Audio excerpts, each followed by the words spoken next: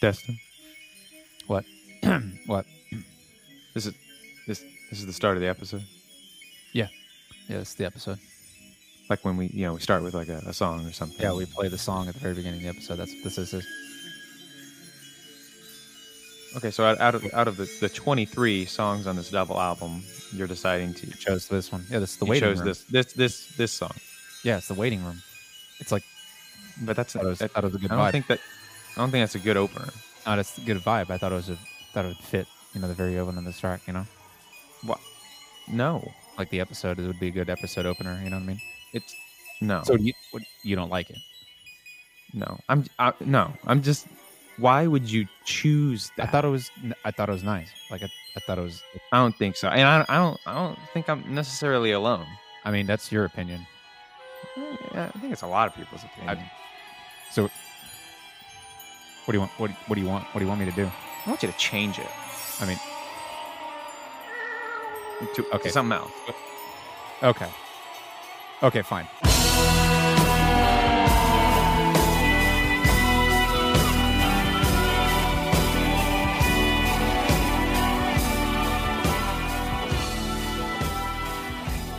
Hello and welcome to episode 28 of Prog Notes. My name is Destin, And I'm Drew. and today we are listening to The Lamb Lies Down on Broadway by Genesis. If this is your first time joining us, welcome to the show. We hope to educate and inspire you to uncover and learn about progressive rock music that you may have never heard of or want to learn more about. There are a lot of great podcasts out there, so we are very honored that you're with us today, and we would love to connect with you. So please give us a follow on Instagram at prog_notes or Facebook at Prog Notes Podcast. If you're part of our community, welcome back, and if you enjoyed what you hear today, we would be very grateful if you shared the episode with a friend and subscribe so you will be notified when we launch a new episode. So The Lamb Lies Down on Broadway is the 6th studio album by the English progressive rock band Genesis, released November 18th, 1974 as a double album, being around 94 minutes in length. The musicians on this album include Peter Gabriel's lead vocals and flute, Steve Hackett on guitars, Mike Rutherford on bass guitar, Tony Banks on all things keyboards, and Phil Collins on drums and vocals. Additional musicians actually include Brian Eno, this was new to me. I don't know about you, Drew, if you knew this. But this was new to me. Brian Eno ran vocal treatments throughout the record. And this record was also the last record to feature Peter Gabriel. I definitely want to know why he left. But before that, Drew, I want to hear some reviews on this record. What was the critical reception like of this? This was pretty well received, especially in retrospect. When it came out, it was 41 in the US, number 10 in the UK, number 34 in New Zealand, and number 14 in Italy. Oh, wow. So it wasn't like the biggest bash ever, but it was. They received some pretty good reception to this for such kind of a bizarre record. I mean, Genesis was always progressive in a way. This I think kind of pushed it to a new level for them personally. And so that's pretty good. Granted, I'm sure they obviously had some help just with their reputation, right? They were already kind of established as fairly popular. Yeah. So it sold over 500,000 copies in the US. It has sold 100,000 copies in the UK and 100,000 in France as well. Wow. So it's if you're talking about Genesis, a lot of people are going to know what this record is. Prog Archives gave it an aggregate score of 4.3 out of 5 out of 2,987 ratings. Wow. 56% gave it a 5 out of 5, a perfect score, over half. And 30% gave it a 4 out of 5. So 86% think that it's pretty great and that you should listen to it. That's just, I always find that interesting, just those statistics. But Wow. Reviewer on Prog Archives by the name of Andy. Hello, Andy. Hi, Andy. That's my dad's name. Oh, that's right. Yeah. Shoot. What does Andy have to say? He had a lot to say, but what I found interesting was kind of his talking about the concept of the record, which we'll get into later. This is double album concept record as well. It's intoxicating, not least of all because I still haven't got the slightest clue what it's all about. It's almost like a puzzle or mathematical equation Yeah. which demands to be solved. The lyrics are clearly a metaphor for something. I've just never figured out what. I've tried reading other people's thoughts on the matter, spent hours digesting notes on the internet of interpretations and theories, but nothing seems to feel right to me. In a way, it doesn't really matter. The biggest joke might be if Peter Gabriel doesn't even know what it means, and the words were just chosen because they made good lyrics and fitted together well. I think later on he says, I initially set out to write a 3-star review for this album, but how can I? There may be a good chunk of filler on here, but there are also some absolutely fantastic Genesis songs which deserve, even to this day, to be listened to by everyone. The good on this album more than does enough to wash away the bad. That's great. All Music gave it a 5 out of 5. That was the official review by one person who kind of writes the overall review, and gave it a 5 out of 5. And we've actually heard from him before on the show. This guy, I still don't know how to pronounce his name. Stephen Thomas Erlewine. Erlewine. I remember that guy. He writes some pretty good reviews. The user rating, kind of like Prog Archives, but on All Music, but the user rating is a 4.5 out of 5 from over 2,600 users. So wow. He gave a lot to say. I love reading all of the reviews, but there's just not enough time, so I'll just give kind of excerpts.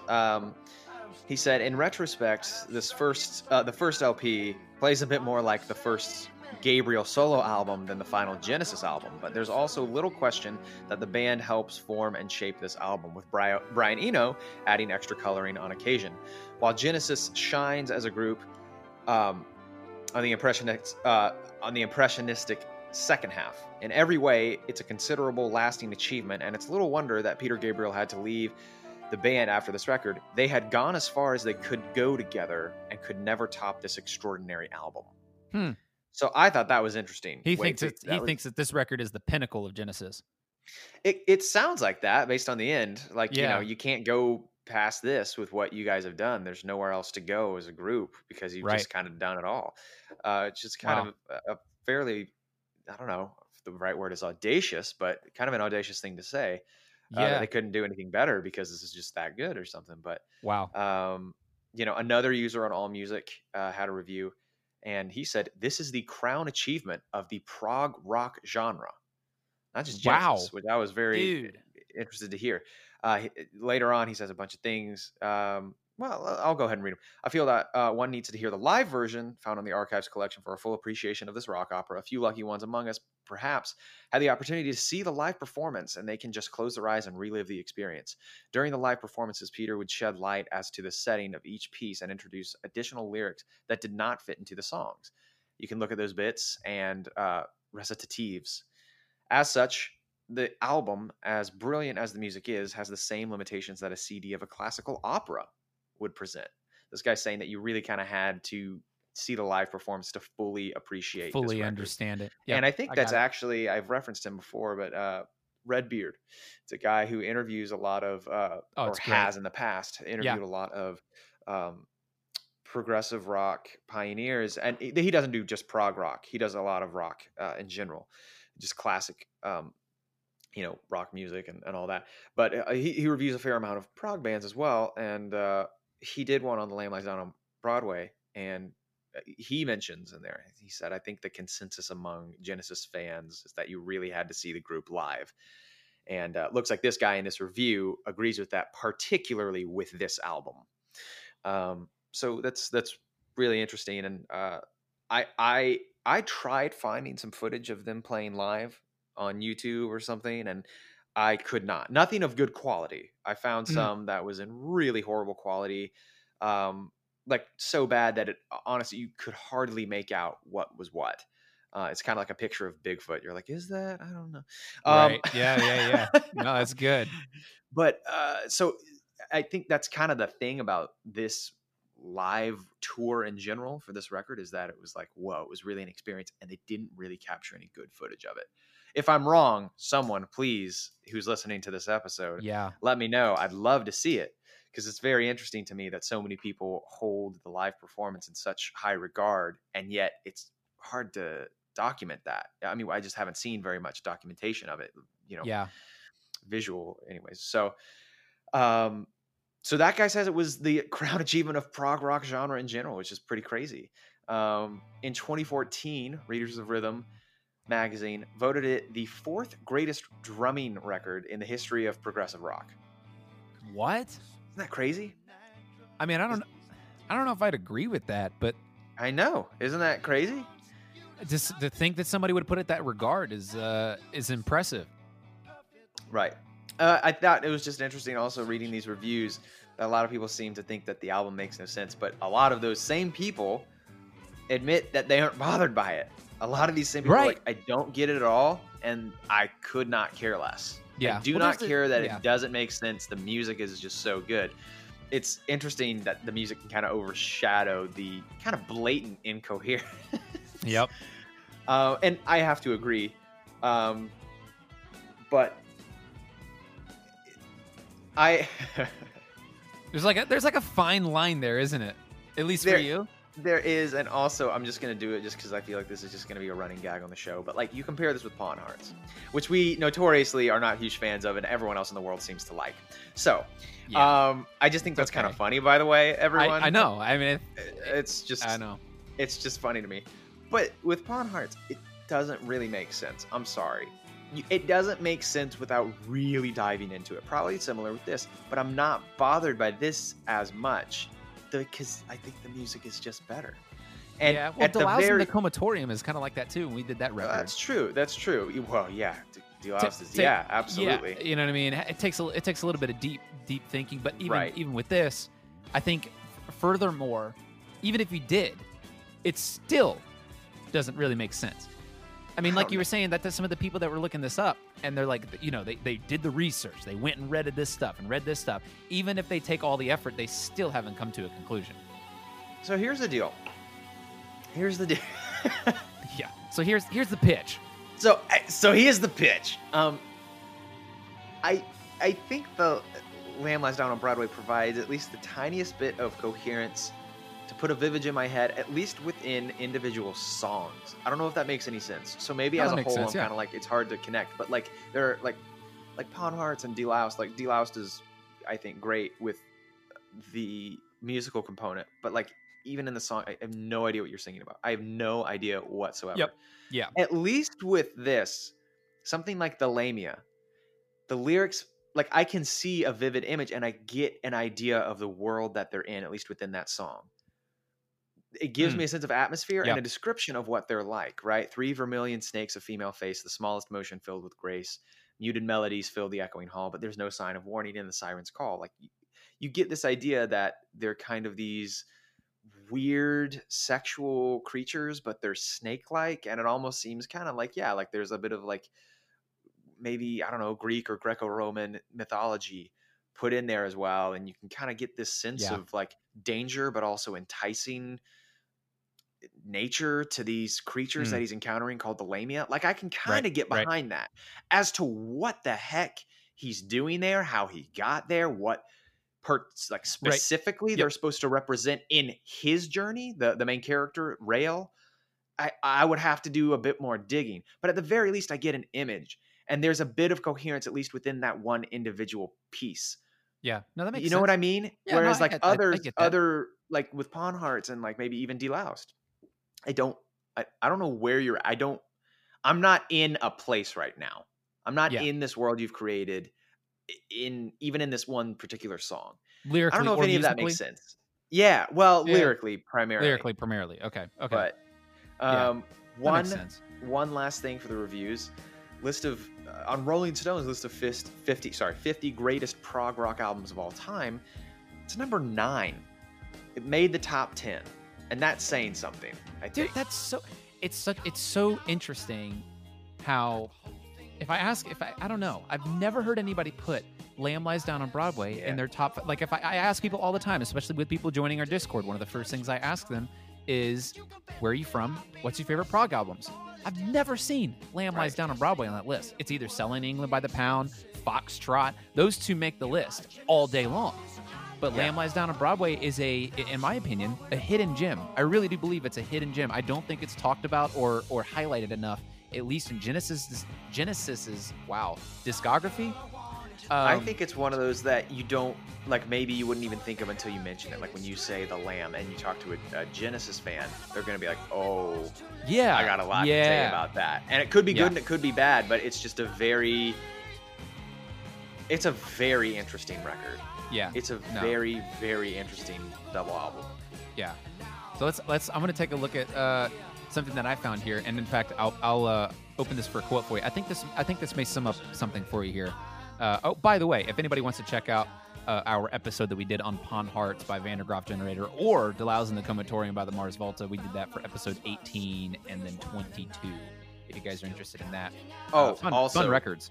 Yes, and fun fact, Deloused was number 25 on the 50 greatest, and Pawn Hearts was number 26. Oh, wow. Okay. So they were right next to each other, which I thought was really crazy. That's crazy, yeah. Also, super fun fact, Lateralis was number 33. So and we've also done that record. Yeah. So, wow. Anyway. That's cool. Okay. No, that's great. We have man, this is a double album. There's a lot of content in this record, so we're going to try and get through it as much as we can, and especially with the concept. I have a book, and lending to what you were talking about with the live shows, I think this is really going to help us because there's not a whole lot of great footage, but there's a book that I'd love to read just the first 3 pages of, because I think it's gonna be worth it. It's called The Genesis and the Lamb Lies Down on Broadway by Kevin Holm Hudson. You can find the hardcover online for about $135 US. But guess what? I have a copy. So there's just so much great content in here on the tour of the band, who Gabriel is and what he did, because he was interesting for what he did for Gabriel. If you don't know why it was so interesting and the purpose of the record, and so I wanted to read some of this to you, if that's okay, Drew. I feel like you're gonna do it anyways. So I'm gonna do it anyways. And let me say this. I'm gonna tell you this. Here is a quote from Peter Gabriel in March of 1973. He says this: "I do like to have the detail there, so if anyone did want to spend their life rooting around the lyrics, it would be like a little paper chase for them. Very unnecessary, but great fun." Huh. Yeah.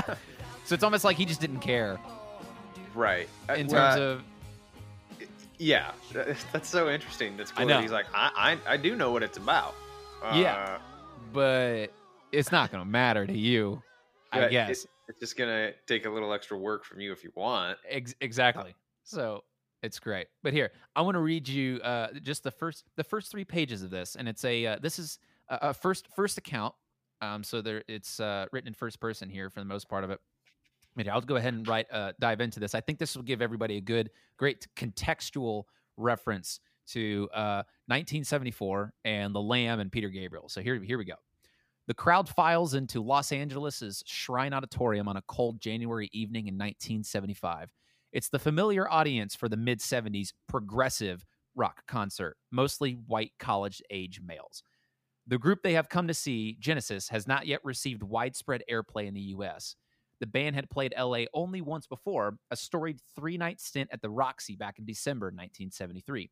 Based on those shows and a handful of other performances in the large East Coast cities, New York, Philadelphia, Miami, as well as a handful of important collegiate markets like Boston's Tufts University and Michigan, the audience had heard stories of a British band with an epic theatrical sound and strange songs about watchers from the skies and ancient Roman hermaphrodites.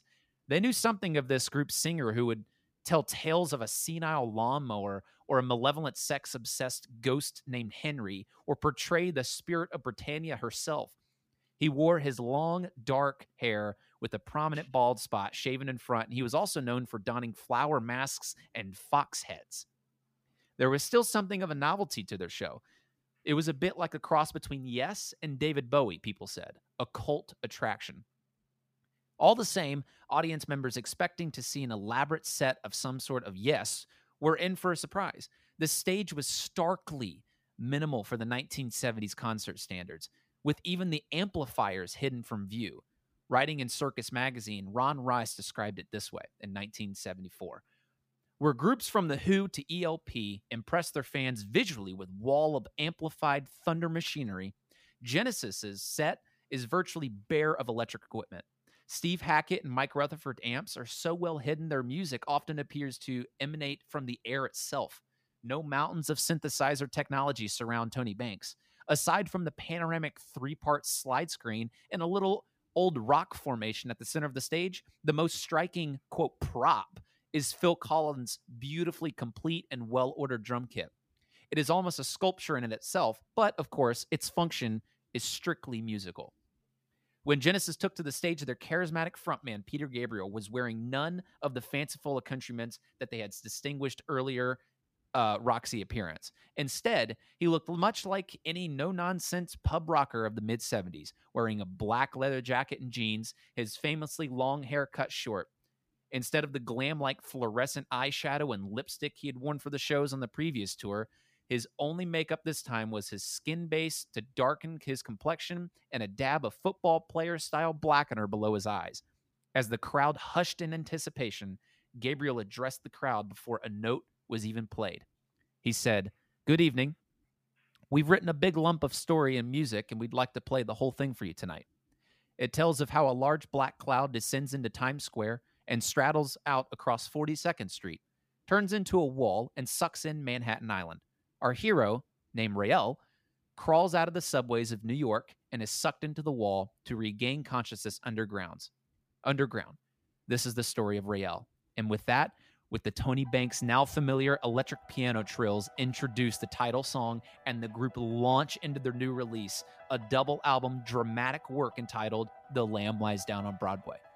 The show was like anything Genesis had done before, surprising even fans who were familiar with the group's previous music.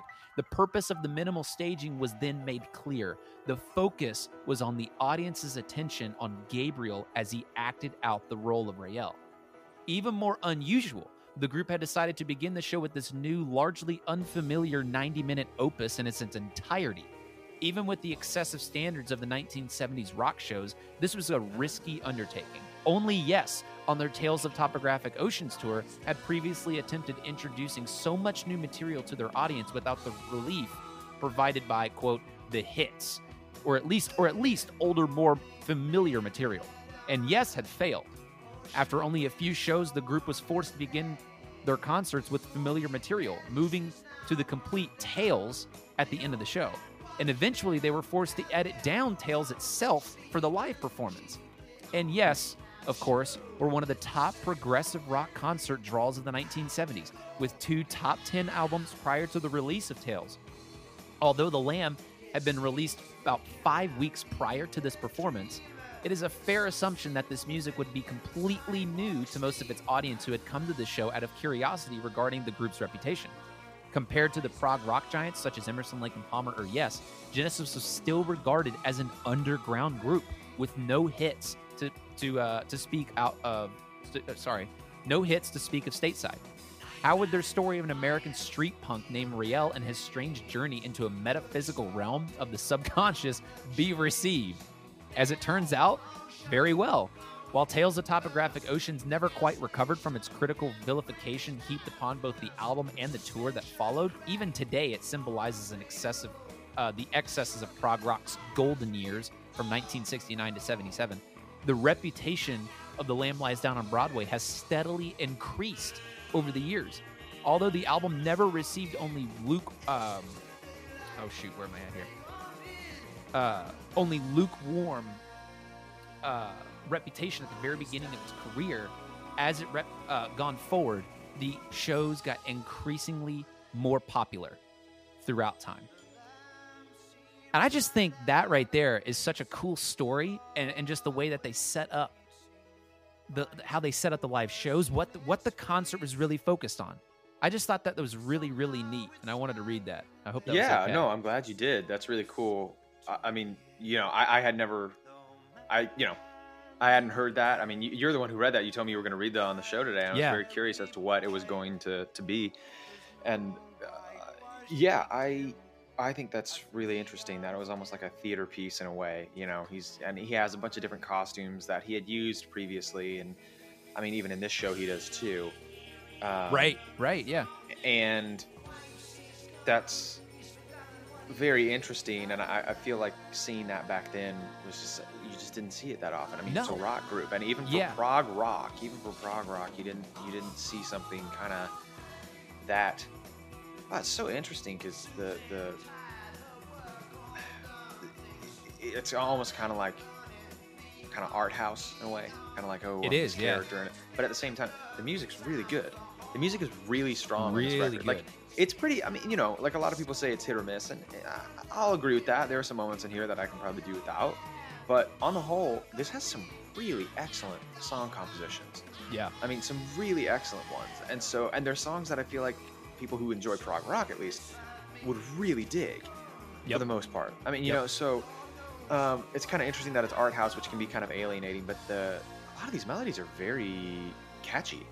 Like, they are. You know, I would agree. I mean, Counting Out Time and even Lamb Lies Down on Broadway. On Broadway. Like, that's, I can get into that. That's very, I can sing along with that. So it's pretty interesting that they kind of combine those two things. But I'm surprised with you, Destin, that they, that it was able to be that it was so successful. That's what I was. That it wasn't I was like a bust of a tour. I was kind of Exactly. expecting with something like this, it would be like that was a bad. It was tour. horrible. Yeah, it was bad. It didn't end up well. I remember seeing an interview with Mike Rutherford, and he was saying it actually went pretty well. And I don't think he really kind of expanded upon that, but he did say, "Oh yeah, it was new material for everyone. They hadn't heard this yet. This was not like the album came out and then we did like they actually I think started doing some of the a lot of the material before it was even actually released, or at the very least like right after it was released, right? So when they're doing this, not only had they not played this stuff live very much, people weren't really that familiar with it from the studio cut perspective. Yeah. From listening to it on the record. This was totally new stuff. And the fact that it went well with how bizarre some of that material is, I mean, it's good. I like it, but it's also kind of bizarre. And also the costuming's kind of bizarre. And oh my gosh, yeah. Go look that up on YouTube. You can find a video. I found one. It's like the costume. Thank you for showing me that, by the way. The costumes of Peter Gabriel, dude. The dude was the dude was a 1970s Lady Gaga.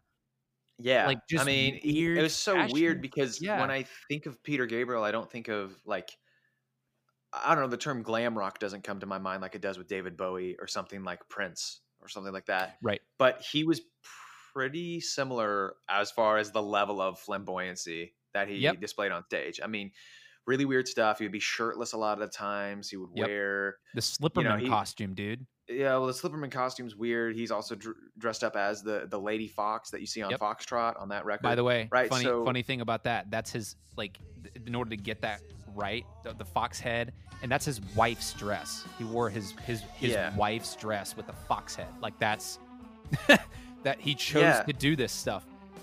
It's crazy. He's a very out there kind of guy, and he was really into visual stuff. I think he always really enjoyed film. He's always enjoyed the arts in general, and you can tell that he just does a lot of things with art, and I think he's really into a lot of experimental art. Yeah. Later in his career, he started, if I'm remembering this right, because I actually didn't even prepare it for this record. I'm just thinking off the top of my head. He did WOMAD, World of Music, Arts, and Dance. Oh wow! Which is kind of a celebration. I think he actually set that up for charities around the world. He's a pretty altruistic guy. He I think contributes a lot and sets up these events not only to celebrate arts and music and everything, but a lot of the proceeds go to different types of charities, if I'm not mistaken. That's cool. He was really, really out there. And we may have mentioned that a little bit on Selling England by the Pound, but this record in particular has a lot more characters. And you hear that on Selling England a bit, but this is like, the Dancing with the Moonlit Night was the Britannia. Britannia. He would introduce himself. He'd be like, "I'm gonna sing this as Britannia." It was just weird stuff.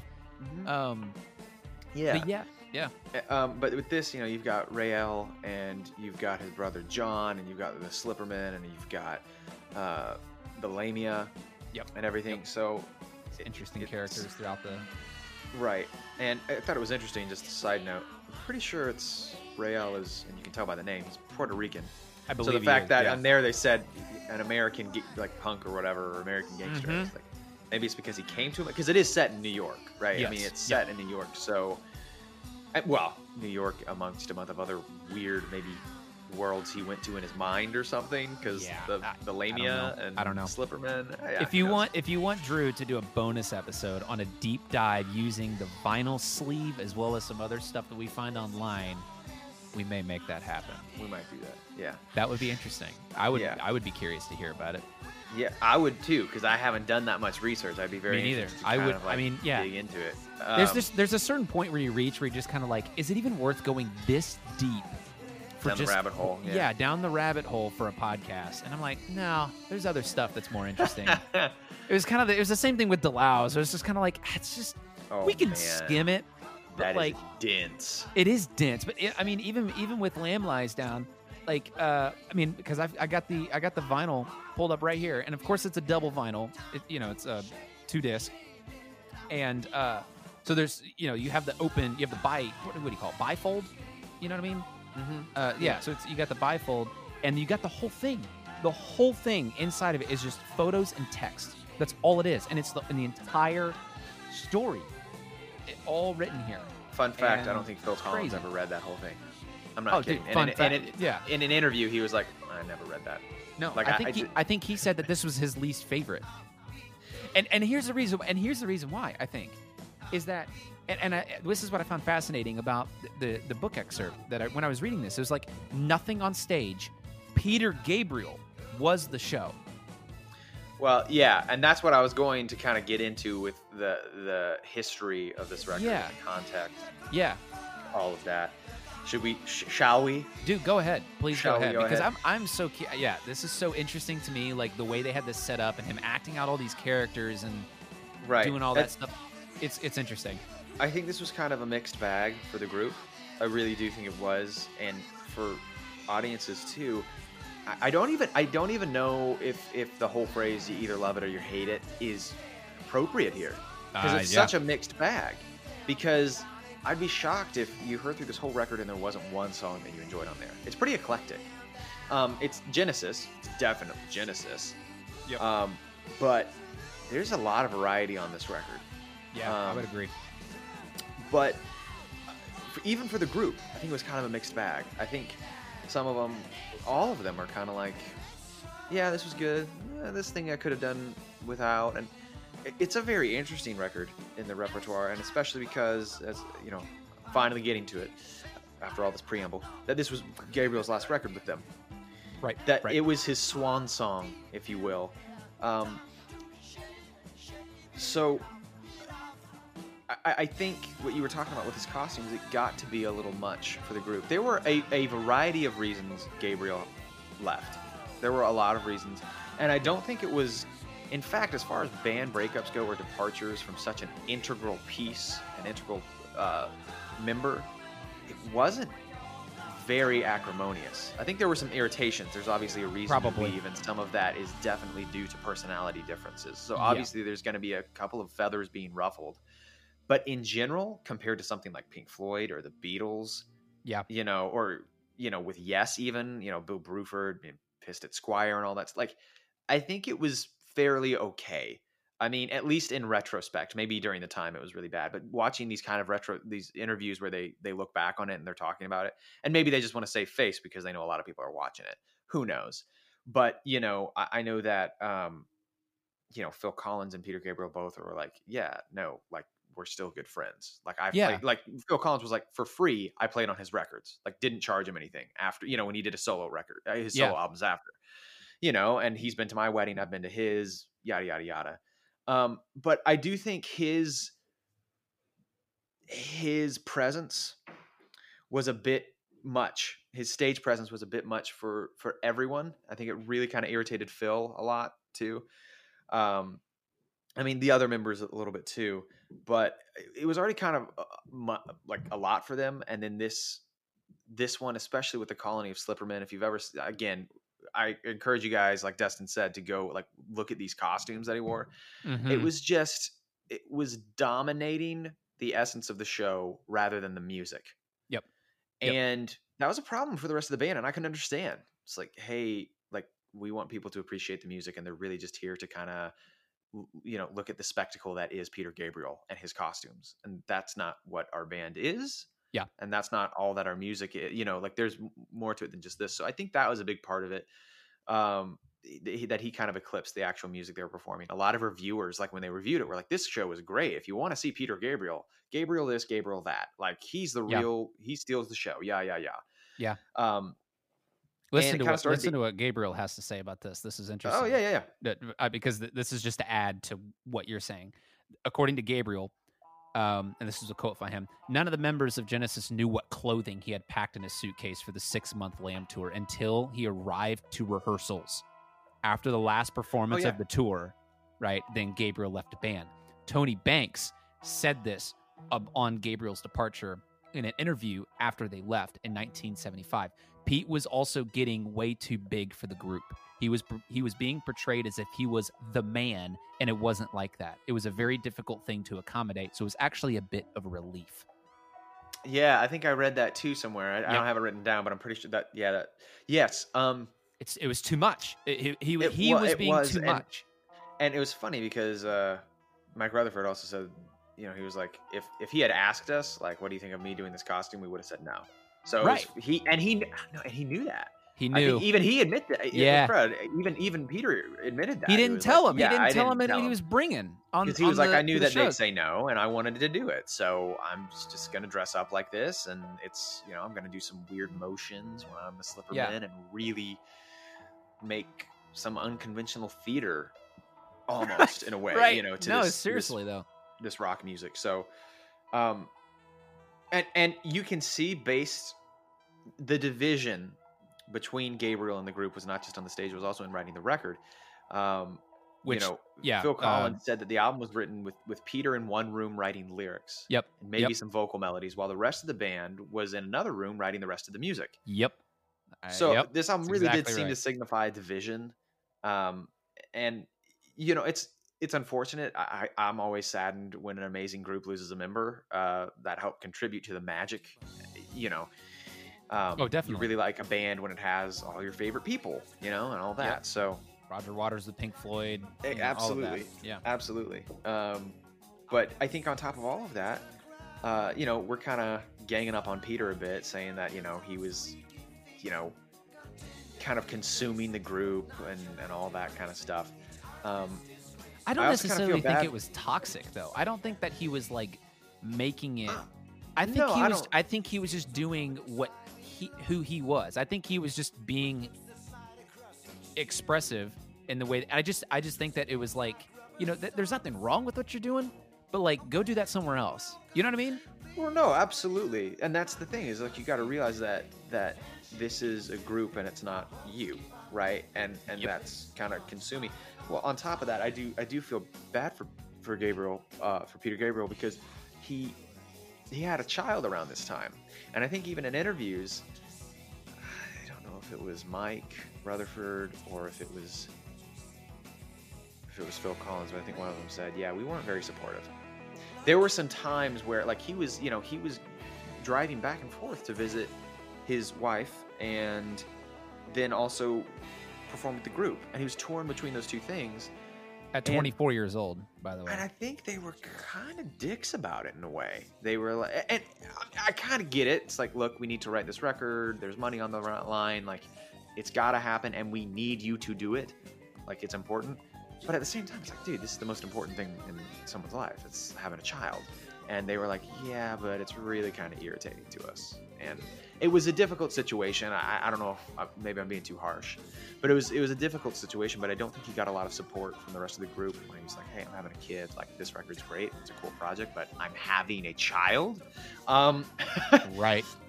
My wife's having a child and all of that. So, I think they were kind of irritated in a way that his time was being taken up with the child. And they weren't at that stage in life.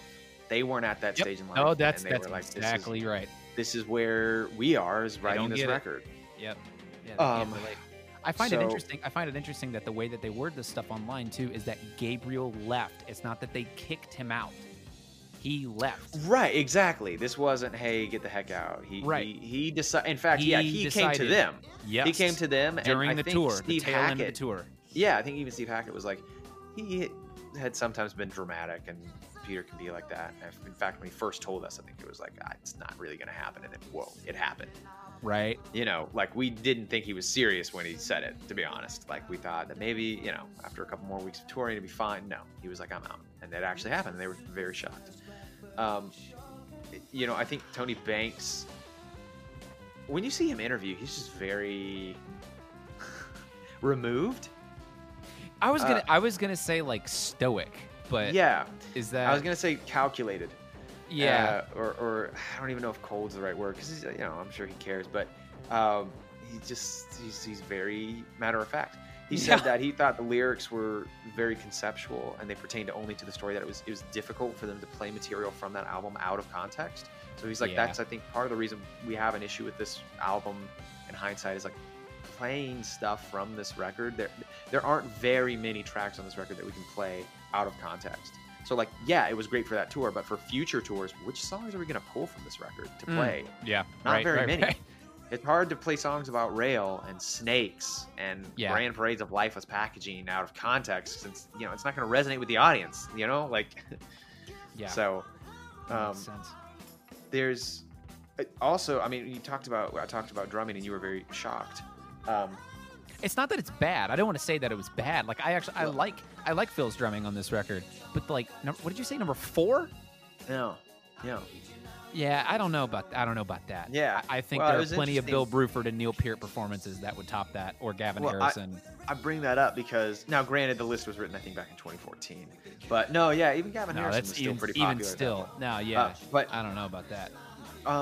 Phil Collins himself, as well as other reviewers I had seen around, had said that this album was kind of the peak of his drumming career, or this era of his life, because he even said, Phil himself, he said, honestly, like, this was ambitious drumming.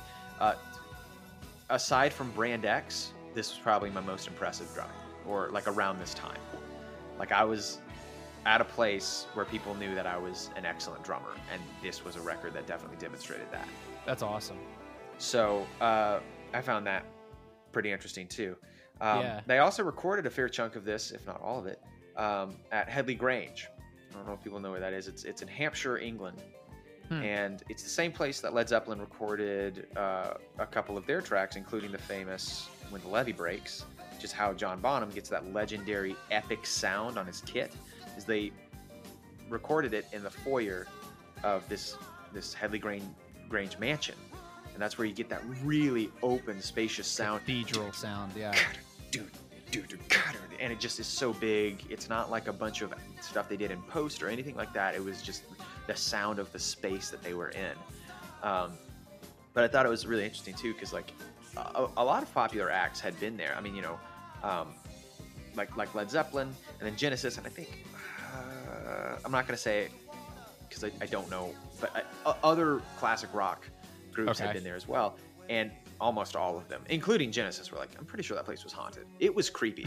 And Phil Collins was like, there were rats everywhere. Like, it wasn't like, Holy crap. Scurried. What was that? No, they would, like, you would blatantly see them out. The ghost of John Bonham lives there. Yeah, well, he wasn't dead yet, but yes. That's true. No, I'm just joking. But it was like a creepy place, and they stayed there because it was kind of a remote place, and they were like, we're not going to drive all the way back to town, like we're gonna stay here, and they were like, this is a creepy place. This is a really creepy place. Additionally, I think Steve Hackett felt kind of boxed out with this record, and I can understand, as you listen to this record, there aren't very many guitar parts that really shine. There are some, but there are 23 songs, and out of that 23, the majority of them, the moments that stick out, honestly, are the vocals and the keys. And the drumming and the bass. Like, the guitar just doesn't really get a lot of highlight time to shine. Yeah, a lot of highlight on this record. But it's very textural. I mean, it's still Steve Hackett still does a great job. There's great. Still a lot of textural stuff in there. The fit, it's still great. You're right. I just feel bad because I think he kind of felt a little boxed out. But he has wind and weathering, so it's okay. But yeah, exactly. But no, it's still the guitar parts that are here are excellent. I mean, this really does have a lot of phenomenal music on it. Yeah. So yeah. Speaking of the music, you want to talk about some of this music?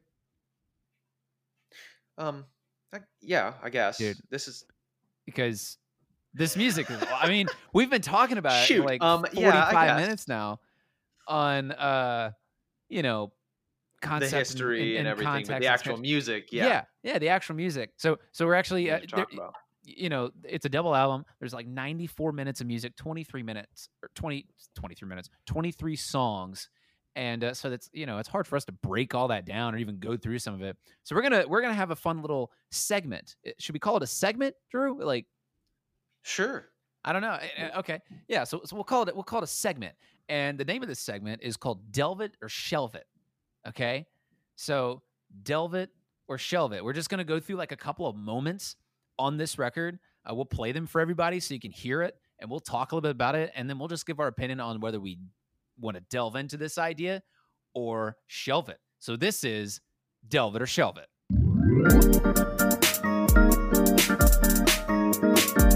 Delve it or shelve it. Shoot. Yeah, that's 15 minutes sitting in front of a keyboard. You can come up with all kinds of crap. shoot. Probably less than that. God, who knows? So anyway, do you want to start or me? Like, what do you want to do? I don't know. We honestly didn't even discuss this. Do we want to like you go, Dude? Well, here I want to go. I want to hear yours. We'll alternate. But Okay, we'll go back let's and start with forth. you. Let's start with you because I love this song so much, and I love the moment that you picked for Back in NYC, Back in New York City. So let's play this. Let's play this real quick, and then I want you to talk about it for a little bit.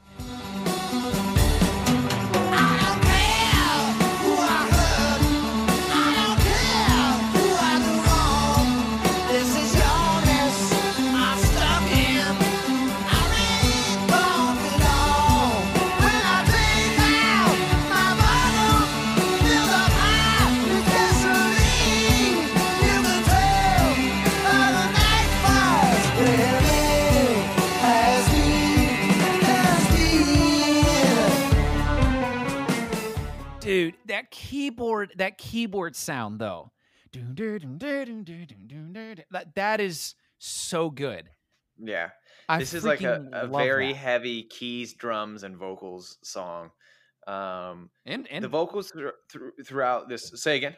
no, go ahead. Oh, I was just gonna say the vocals throughout this whole record, I love. I absolutely adore. But particularly Back in New York City, hits me hard. Like it always has. Ever since the first time I heard this record, I was like, "Whoa, this song is like unreal." I love it. I love this song. The vocals are just so chaotic, and the delivery is like so intensely emotional. But it blends that's so good. well with that repetitive keyboard riff in the background. Mm. It's such an enthralling song. The vocal effects, like even like 'cause it wasn't in the section you just heard, but the ones that makes him sound like he's underwater and yet boxy. Yep. Oh yeah. Like that's just so cool to me, and I'm pretty sure Brian Eno kind of added some bits of that, and then like the Grand Parade of Life is packaging. Yep. What they call Weird. enosification. Yeah. I love that. But really adds to the progressive element of this album. I think this is where I'm like, this is prog rock. This is prog rock. This is kind of the epitome of it. So, I don't know. Definite delve. Definite delve. Definite delve. Yeah. Shoot. I love that. Definite delve. That's amazing. That's all what, right. dude. Now yours. All right, here we go. All right, so here is I'll play this little section of a song called "In the Cage."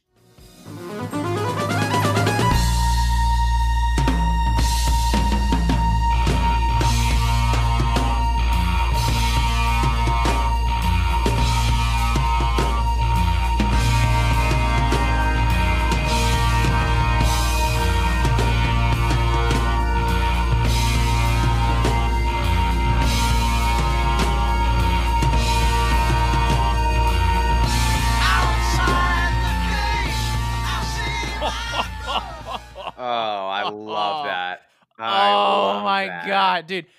Okay, I love Tony Banks, dude. I love Tony Banks. And yeah, like the run, and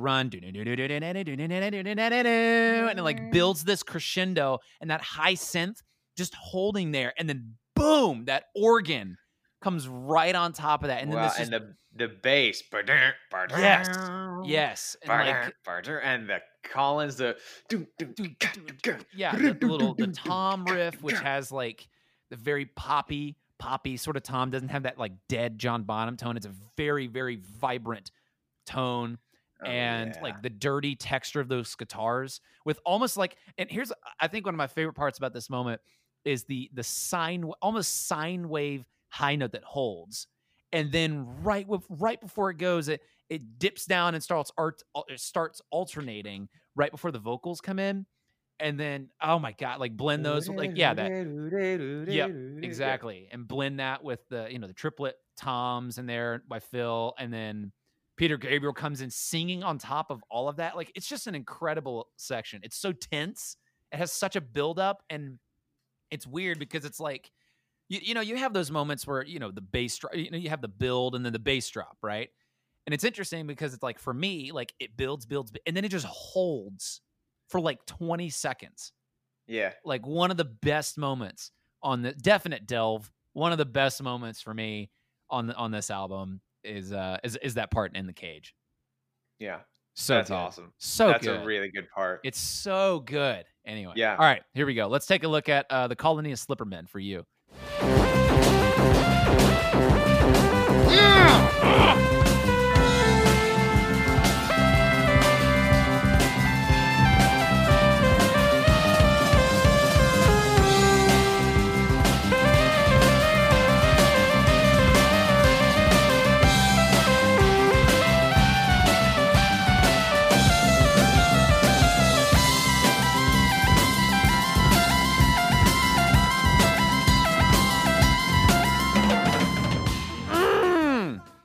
Okay, yeah. Yeah, that's me too. The organ combined with the lead keys on top.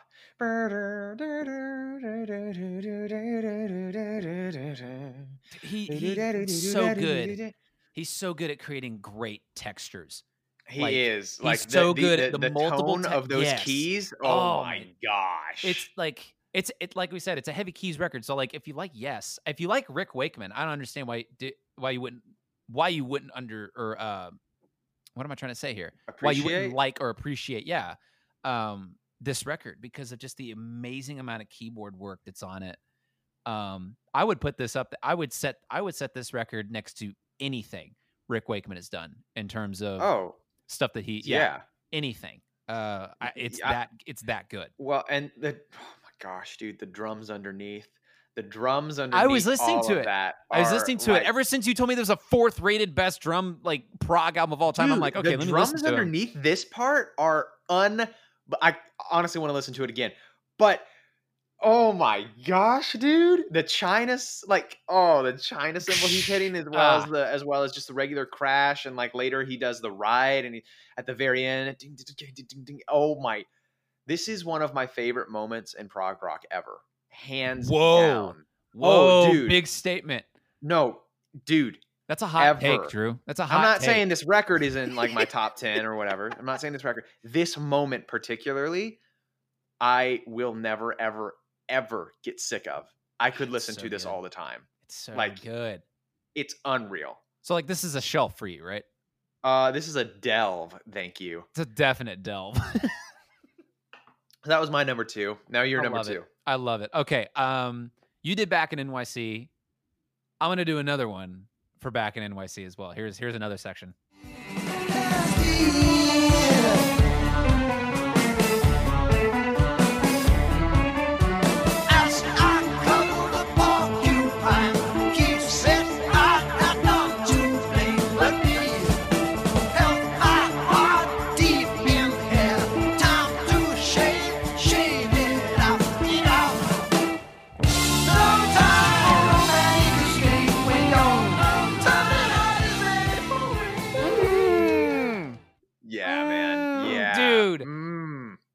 Gosh, okay. I love Odd Times, of course.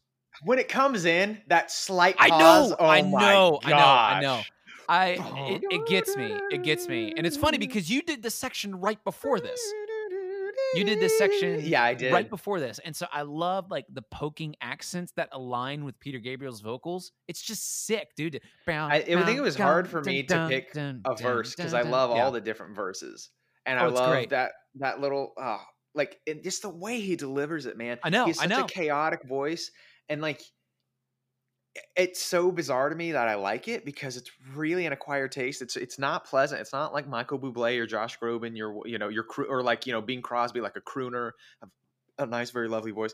But oh my gosh, I love the character in his voice, and I just what's the part in there? Progressive hypocrites hand out their trash. Yeah. It was mine in the first place, so I'll burn it to ash. And I'm like, yeah, I can understand the whole like he really enjoys theater because it sounds he's so charismatic, Bombastic with it. this. Yeah. Yeah, It's crazy. It's I so love good. it. I love it. It's It's so melodically catchy. Like that gets stuck in my head every day. Dun dun dun dun dun dun dun dun dun dun dun dun dun dun dun. Yeah, comes right in. But then like it goes straight into that thing where they do the fill and then it pauses and then boom, just right into the crashes, full guitars. It's so good. And the vocals on top, I love that too. I love all of it. Oh yeah, that's what I was talking about. Oh, that's so good. It's so all over the place. Like it really is. It's this is to me like super prog rock. Like this is so prog rock. There's so many elements, but they blend together so well. Yep. That's so hard to do. Going on the odd times, the switching of one bar, like they drop a beat on one of the bars, maybe two beats. But I think it's in 7. Maybe they drop a 1 beat to go to 6 for that little wait. Dun, dun, dun, dun, dun, dun. Yeah, it's go to 6. But then also just the wide range, like the literal musical range of where Gabriel is going. Like, yeah, it's just dun, dun, dun, dun, dun, like he's just going all over the place in a matter of like 30 seconds within the song, and like that's just it's so great. It's so interesting. And I'll never get tired of that song. It's one of the best. That whole song, I know we've talked about 2 moments on it, but that whole song is good. It's just great. Yeah. It's just great. Okay. Delve All it. right. Delve it. Delve it for sure. Delve it for sure. My number 3 is very basic. It's very basic. It's not as much as like the last ones we did back in New York City or Colony of Slipperman. This next one is pretty basic. Yeah, I know. You're basic. You're basic. I think you're basic. But it's just good. It's just groovy. All right, here we go. Here we go.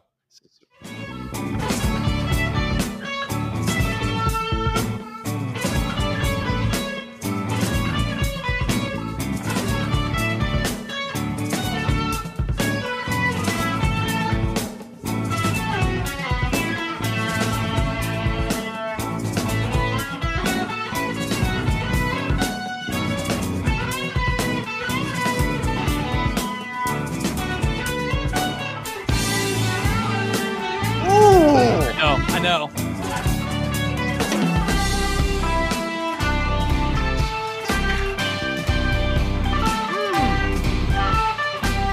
Dude, the freaking China that he's just playing right there is so good. Dude. The best. Dude. Like when they push the beat right there. Like, okay. The push is amazing, but then on top of that, they add that super high falsetto. Like they have some weird, like almost like a soprano woman in the background kind of doing this like. Oh no, I love that. And I love in the background, there's also this weird kind of like, do you hear that? Those like those. No, that's what I'm talking about. That's what I'm talking about right now. Like that little like sort of thing that's going on. I love that. It's weird kind of jittering of voices in the background on it. Like, but the thing that really grabs me about that, which by the way, I don't think we said, this is from Here Comes the Supernatural Anesthetist. Yes. Is the drumming. Just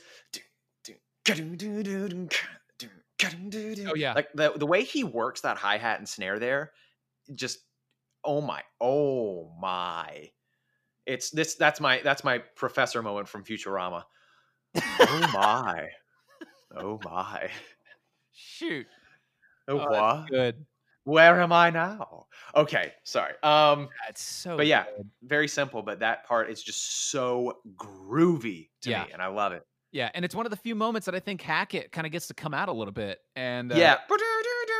comes out from in the cage and plays. Yeah. I'm sorry. Shoot, we gotta stop that. We gotta Yeah, get that in sorry. line. That was good though, right? Shoot. Yeah. Anyway, all right. That's good. I love that. That's one of the few songs on the disc 2 that really, really captivate me. I'm gonna go ahead and say this right now. I think disc 1 of The Lamb Lies Down on Broadway is flawless. Flawless. I don't think that there is a bad moment on disc 1 of Lamb Lies Down on Broadway. That's saying a lot. Yeah, it's a hot take, dude. It's a hot take. That is a hot take. I can't. But like, yeah, I can listen to disc 1 all the way through. And even getting into like Lily White Lilith, the first song in the second disc, it doesn't get bad. It just doesn't grab me as much as some of the songs in disc 1 do. Okay. Which so far, every single one except for Here Comes the Supernatural Anesthetist is on disc 1 that we've mentioned so far. Is that right? Yes. No, Slipperman. Slipperman's on disc 2. Yeah, that's on disc 2. Yeah. So anyway, all right. So I talked about Mike Rutherford's bass playing, right? How I think it's at its finest when it comes to Genesis material. It's amazing. And one of my absolute favorite moments is one of the riffs from the song called Counting Out Time. And I found a highlighted bass track that I created specifically for this because I want everybody to hear this. This is one of my favorite riffs of him on this record. Check it out.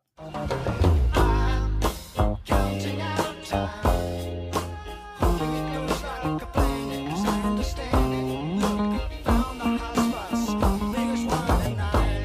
Still counting out time. I got my finger on the button. Don't say no. Just lie there still. I get you turned on just fine. Your body's in a song. I know what you want more, boy.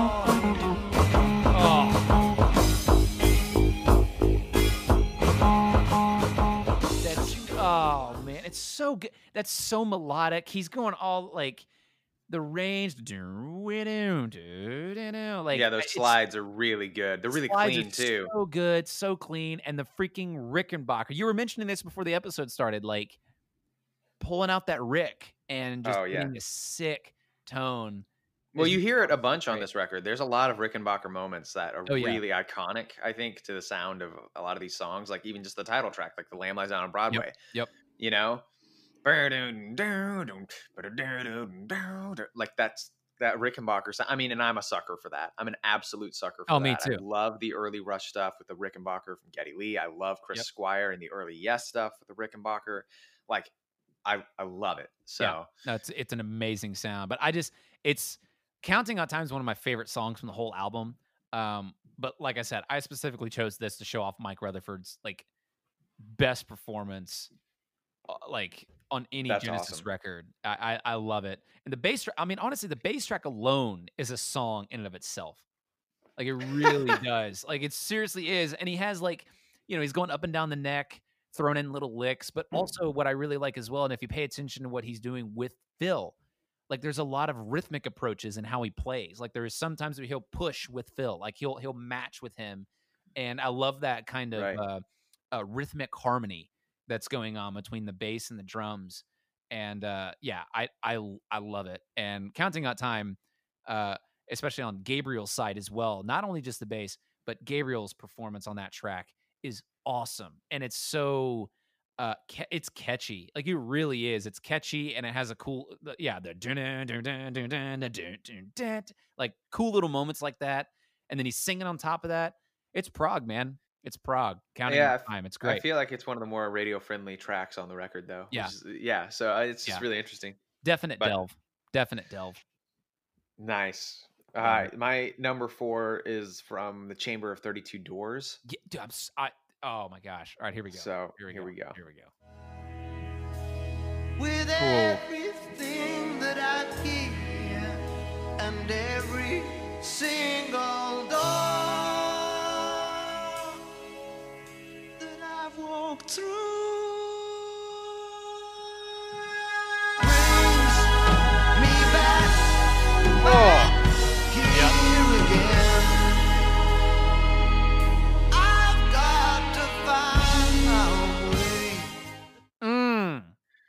No, dude, Yeah, that man. is an iconic moment. I love. And that's the Well, I mean, last song on the disc 1, which on I disc have to one. put that out there. I love the way his vocals just fill so much space. I mean, it's so obvious, right? I mean, when you're like at the 3 minute mark, that I walk through, Boom. and the way it drifts into that huge crash and kick drum that Phil puts in there. Yeah, and it And then, continues. he sings on top of that, Continues. and then he Yeah. continues and he continues on that. It's so wondrous and spacey and almost haunting. And I also love the little voice crack. And every I was gonna mention that. single door. Yeah, It's it's great. It's just I great. love the vocals in that part, and it's so big. And okay, the bells in the background, those Yes! little tubular bells, Oh, dude. really help give this section like a sense of finality and a sense of severity. Like it's a crucial decision that Rael is about to make to choose which door are you going to walk through. It's a decision that will echo through all of eternity, and Dude. like. Yep. It gives that sense. Those bells just make it so much more magnificent and intense. That had to have been a Banks thing too. I don't know. I don't know. Maybe. I mean, I'm just thinking like from a textural perspective, like who would be the one who would add tubular bells? You know what I mean? Like, Right. I don't know. Maybe it was Gabriel, but either way, it's such a good section. Definite delve.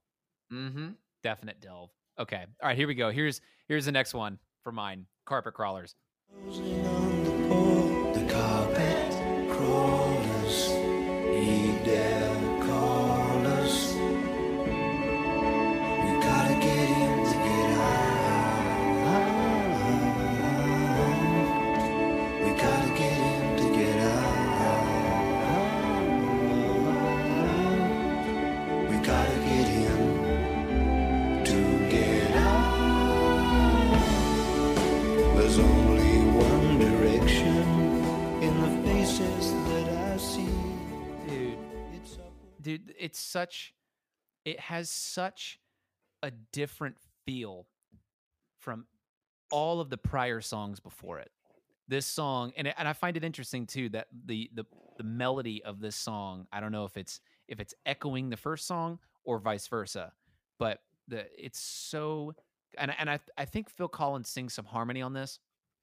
Oh yeah, you can tell. Yeah, but now like this is probably my favorite track on the album, and they've performed this live. Like with Phil Collins has done this song live, like out of context. Like they don't perform many of the other stuff, but they do pull this one out. Because I think it did. I don't know if it did get any radio time or anything, but I haven't really looked into that. But I chose this section because of when those drums come in, dude. Like it's interesting because he's playing full on drums. It's not like he's playing with brushes or anything. It's just that.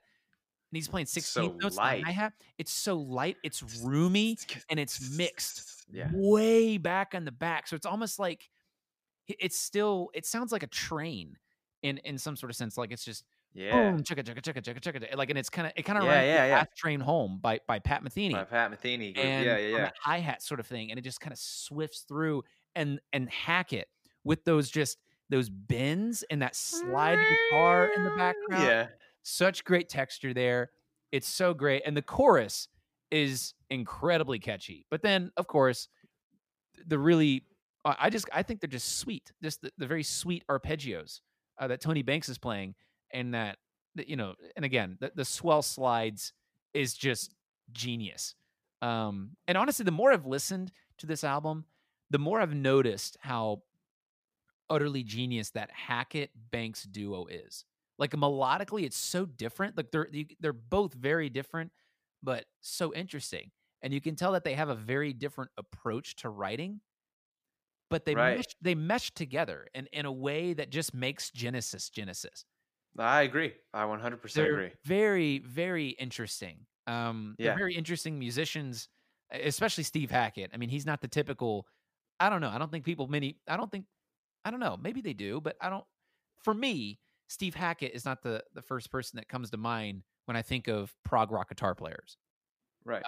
Because normally guitar would have been, I don't know. I feel like it was more of a prominent instrument in the time that stuff was going on. And, I'm of course giving head nods to the David Gilmour solos and the Alex Lifeson stuff.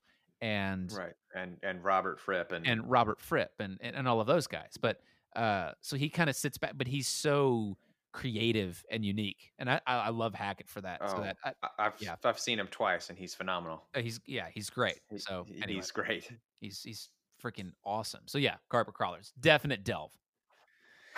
Nice. Definite Well, we're nearing the end of the list here. This is my fifth and last Delve It moment, and it's from the last track, It.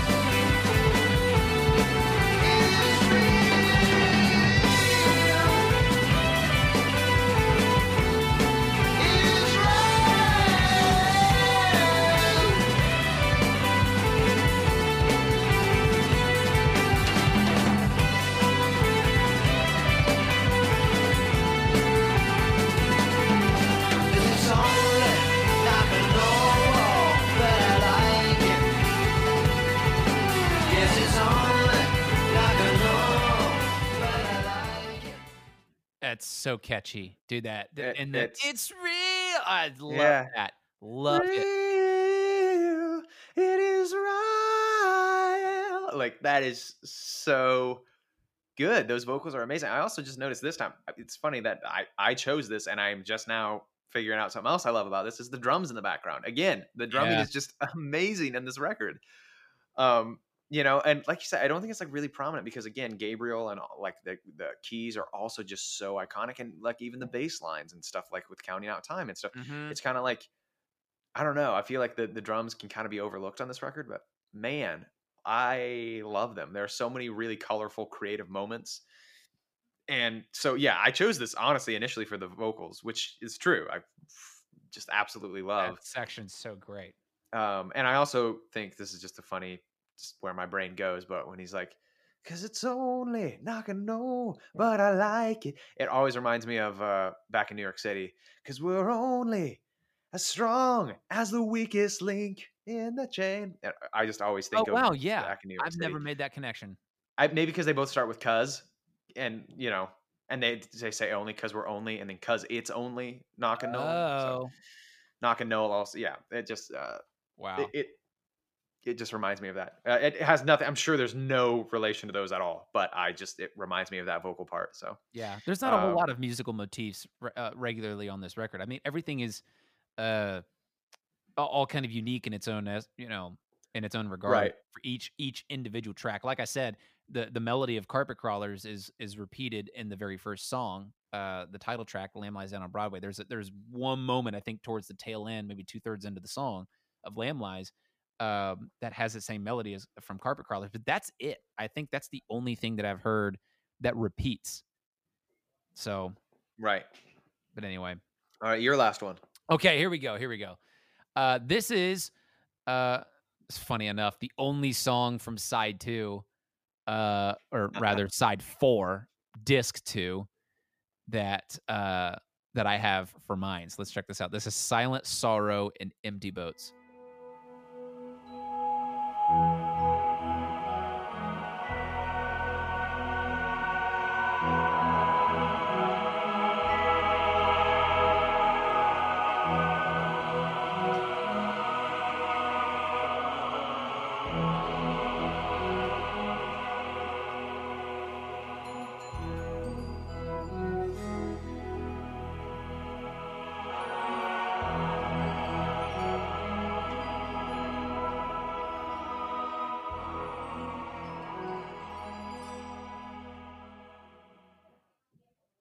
It leaves me speechless. Like this little piece. I had to choose this because of the sheer nostalgia, at least for me, it brings. Like it's placed on the album right before this weird manic Slipperman piece, right? But I love this. I mean, it's only 3 minutes because it almost reminds me of like an MMORPG fantasy loading screen or safe zone.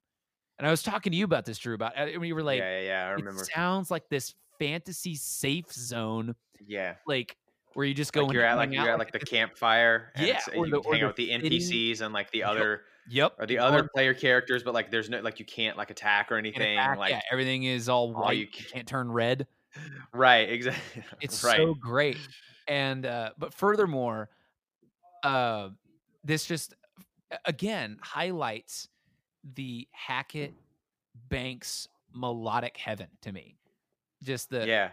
I wanted to show this section to show the vast use of dynamics. We've seen some pretty ridiculous stuff, but then it also gets really soft. I mean, just most concept albums do this, but it's just I love the um oh my gosh, what's the instrument I'm thinking of here that he's using? Mellotron. The Mellotron? Mellotron, yeah. Yeah, the Mellotron. Love that, and the slides and the little chimes and stuff like that, and how it fades. It's just I could listen to that on loop just all day because it's so peaceful to me, and it sticks out to me every time. Also, I found this funny, and this may not be the case, but I this is an observation that I made that may or may not be true. This song probably was here to give Gabriel enough time to get his Slipperman costume on. Oh my gosh, I didn't even think about that, but you're totally right. Think about it. Like if they're playing this whole thing all the way through, and then I started looking at the other ones. I'm like, okay, what costumes were he using on this record? Right? Right, yeah. Because you have let's see here. Did he had one for the Lamia.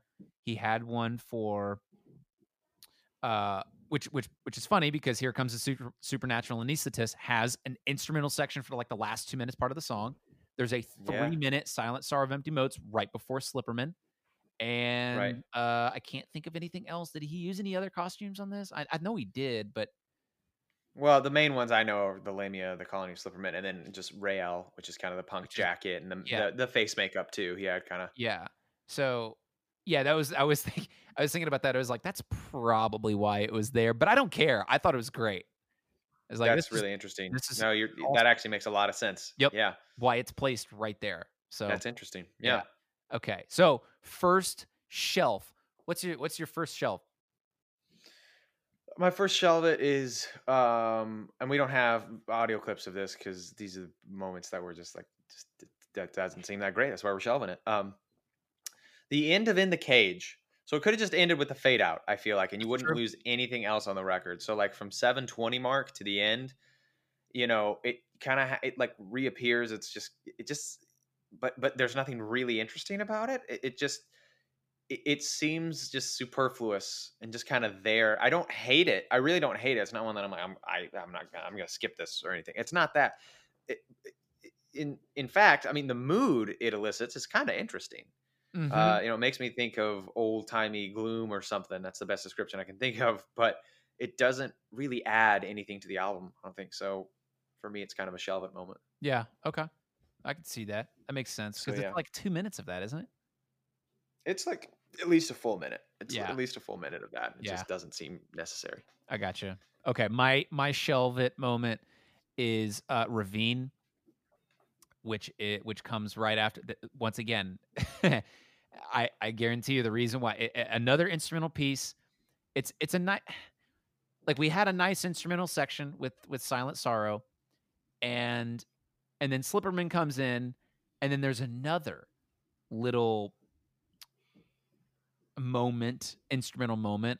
And once again, I really do believe that the reason why it's there is so he can get out of the Slipperman costume and then go back to Rael for The Light Lies Down on Broadway.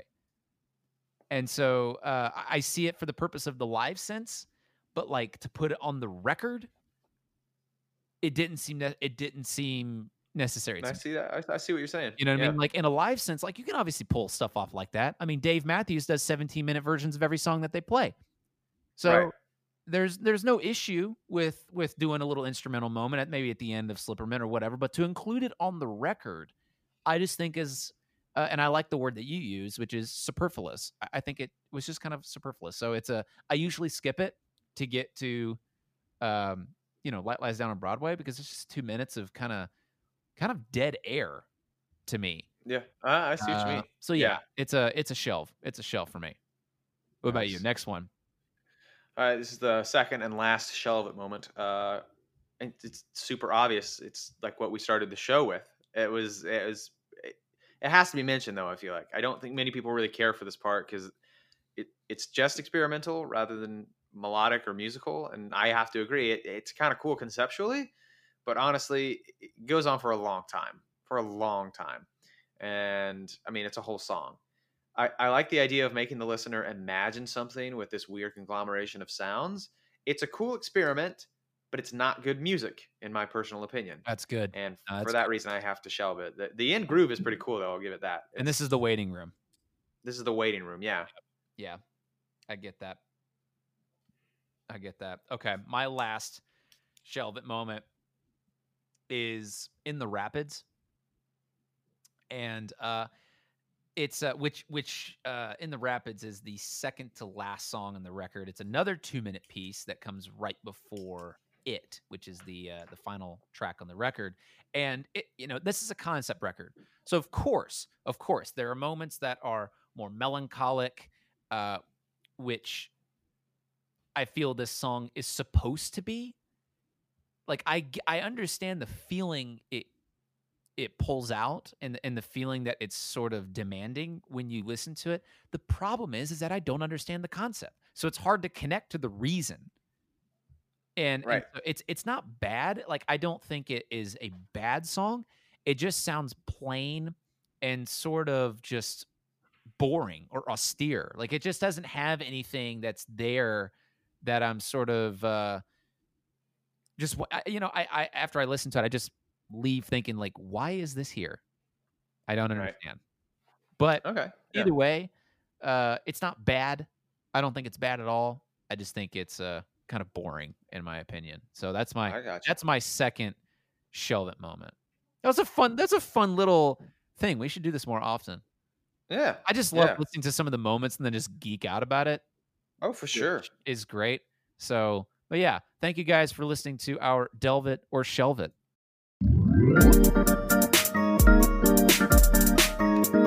Delve it or shove it. Shoot. Do you have any last thoughts to say on this record?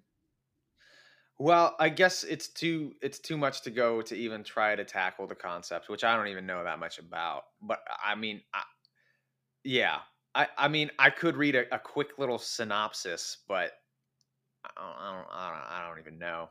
Yeah, really. I mean, it's a series of events. Uh-huh. Trying to ascertain the meaning of those events would be, again, like a bonus episode or something where Dude, we I'm get down into for it, that. I'm an down. analysis. the But future.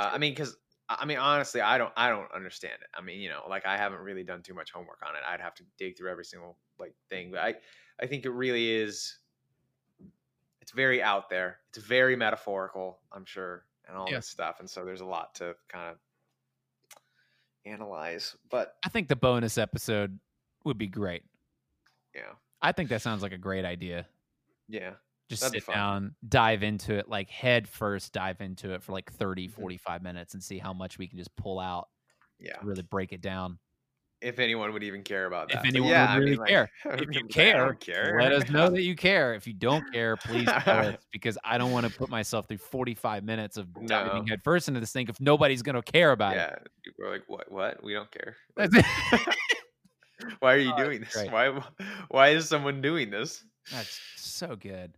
Let's end it up right here. We're hitting right at our hour 30 mark, so we're right on time here. This is great because I was thinking we weren't going to be able to fit all of this content in here. So this is awesome. Well, everybody, we would like to thank you guys so much for listening to our podcast. These are our prog notes. If you enjoyed the episode, learned something new from the episode, please subscribe and share. That would be wonderful. Conversation also doesn't have to stop here, though. Please follow us on Instagram at prog_notes and our Facebook page at Prog Notes Podcast. Also join our Prog Notes community. This will give you access to our monthly newsletter, other fun stuff like Discord community, and more prog rock music. You can find that link to join in this episode's description or on our social media platforms. Drew, what is the next episode's album? What are we going to be listening to? I'm gonna be doing Moon Madness by Camel. Mood Madness by Camel. That's going to be great. It's going to be so much Yeah. fun. Little fun story around that album and the choice of that album. We'll tell you guys on the next episode. So join us next time as we discover past, present, and future of prog rock. We're going to close with the last song on The Lamb Lies Down on Broadway, it. See you on Discord, guys. Thanks.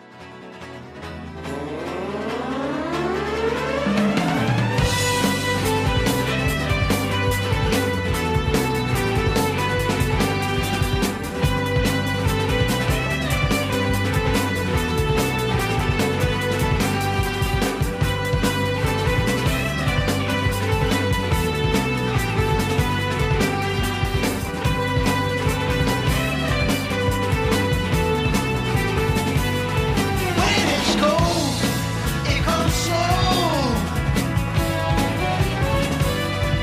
It is warm, just watch it roll. All around me.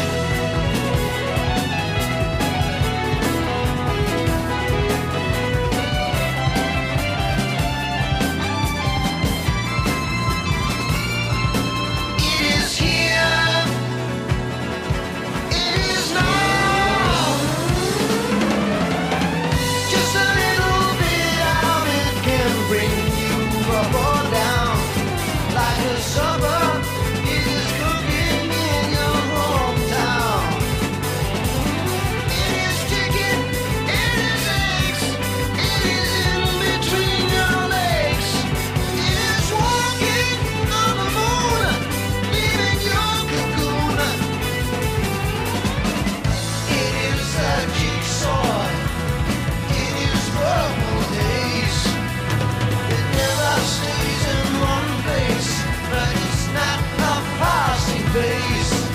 It is in the signals bar, in the distance of the face. It is in between the cages. It is always in space. It is here. It is now. If I can be made to roll, give you another man to pay the toll. It has no home in words or gold, not even in your favorite song. It is hope for the dope that rides a horse without a hoof. It is shaken, not stuck, or tails on the roof. When you eat right through it, you see everything alive. It is inside spirit with enough grit to survive. If you think that it's pretentious, you've been taken for a ride.